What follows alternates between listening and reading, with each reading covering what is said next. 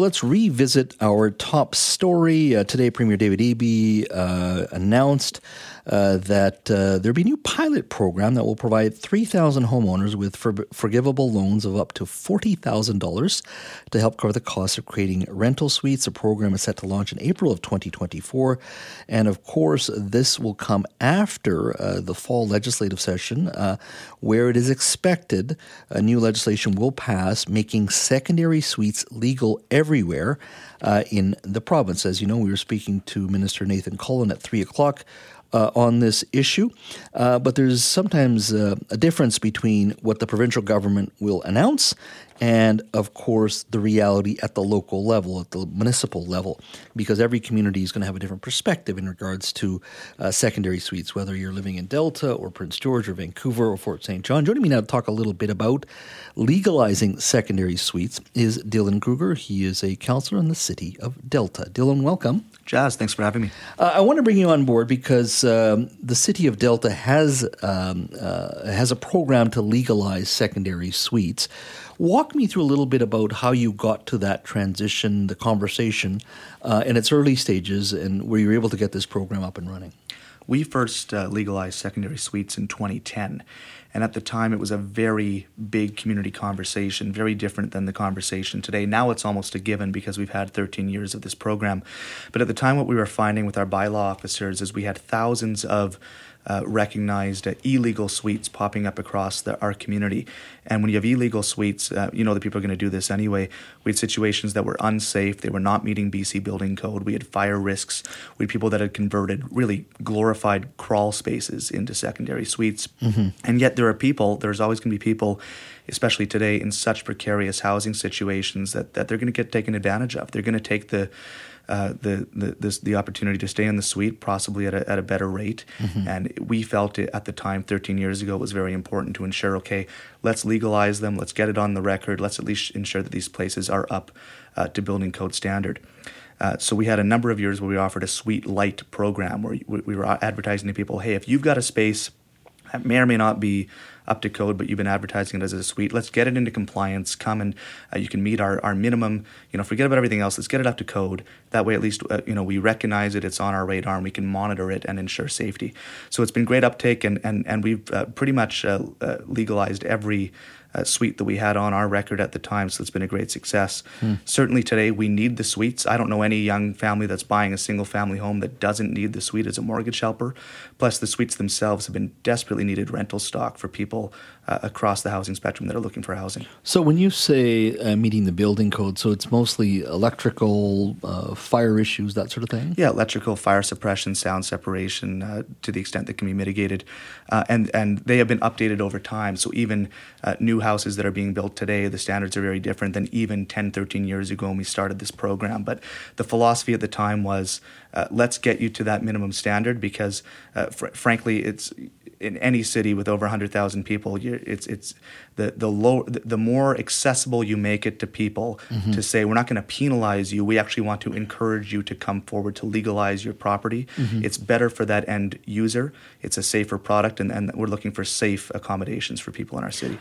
So what's the cost to legalize your suite? I know every homeowner is going to have a different charge. I'm just thinking back to the 3 o'clock hour. I had one woman call me from Burnaby, and the situation there may be different. I don't know, but her name was Aurora. She said that she spent $194,000 on legalizing the suite. I mean, if that's the cost, most people aren't going to legalize their suites. How is yours different in regards? Do you have a sense of what the cost is for most homeowners? It's so dependent on the age of the home, the standard that the home was built to at the time. Again, if you're talking about a home that was built 10, 15 years ago, very different than a house that was built in the 1960s or 1970s. So there's quite a range of, I've heard as little as a couple $1,000s up to the number that your caller mentioned. But certainly, what a great opportunity with this provincial program where it makes sense for the right people who are thinking about, oh, should I do it? But gosh, that upfront cost of 30, 40 grand. If the province can come in with a loan to help to get people to legalize those suites and get them onto the market, I see that as a really positive thing. Mm-hmm. Do you think in this province there's going to be pushback, though? And what I mean by that is a lot of single-family neighborhoods, very quiet. They buy those homes for that very reason. They've been there for sometimes decades, right? This is the culture, the feel of a community. And then all of a sudden, you open it up to suites. And let's say you get 10 suites in down one street. You've added more people, and you've added more garbage pickup. And probably for most people in their daily lives, you've added more vehicles on the street. Sometimes it's difficult to find parking. In some areas, brand new areas where they do have suites for every home, it's very difficult. It feels like probably New York City when you're looking for a parking spot. Do you expect pushback from the public? Now, maybe not in Delta, but do you think you're going to get pushback in other communities in British Columbia on this one? Absolutely. I think any time changes to quote-unquote neighborhood character are introduced, you're going to receive pushback from people who have lived in a certain area and developed certain expectations of what daily life is, in some cases for decades, and all of a sudden government's coming in and saying, no, we're going to change the fundamental face of your neighborhood. Now, this is part of a much larger conversation on the nature of housing. We know we've been told by senior government, both in BC and across Canada, that municipalities need to do more, that we have not been approving the required number of housing units to meet today's demand, let alone the demand that we know is going to be coming in the future. So we know we have to do a better job of densifying existing neighborhoods, but that is the problem with infill. So the policy that we put in place in Delta, which I think is a fair, reasonable compromise, is you have to have the parking on site. So any single-family home, we require 2 parking spots for the principal residence and 1 parking spot for the suite. So yes, there are situations where we have spillover parking onto the streets, but that's not necessarily the fault of the suite. I know single-family homes with no suites that have 6, 7, 8 family members living there, 4, 5, 6 cars. Like, the suite's not necessarily the problem when it comes to the parking, but we should ensure that by all reasonable standards we're requiring that parking. My concern with potential provincial changes is that overriding existing municipal rules. Okay. Now, do you see some municipalities actually saying, you know what, we don't believe what this government's doing, I don't buy it, and our community's not going to support it because, hey, David Eby can say what he wants, but I'm the one who's got to listen to Bob down the street who runs into me at the grocery store as mayor, as councillor. I got to have him yelling at me while I'm out buying groceries. Can you see some councils saying, wait a minute here, that business license for the year, which is $50, we're going to charge you $500, and the garbage pickup, which we double because you've got a secondary suite, we're going to actually quadruple it. We're going to pay more. Do you see some communities potentially being making it tougher for those secondary suites to actually open? If they retain the ability to do so, absolutely. And that's why I'm so interested in seeing how the legislation will be worded this fall on this and a number of other changes that we know are coming forward, including allowing up to a 4-plex on every single family home in BC.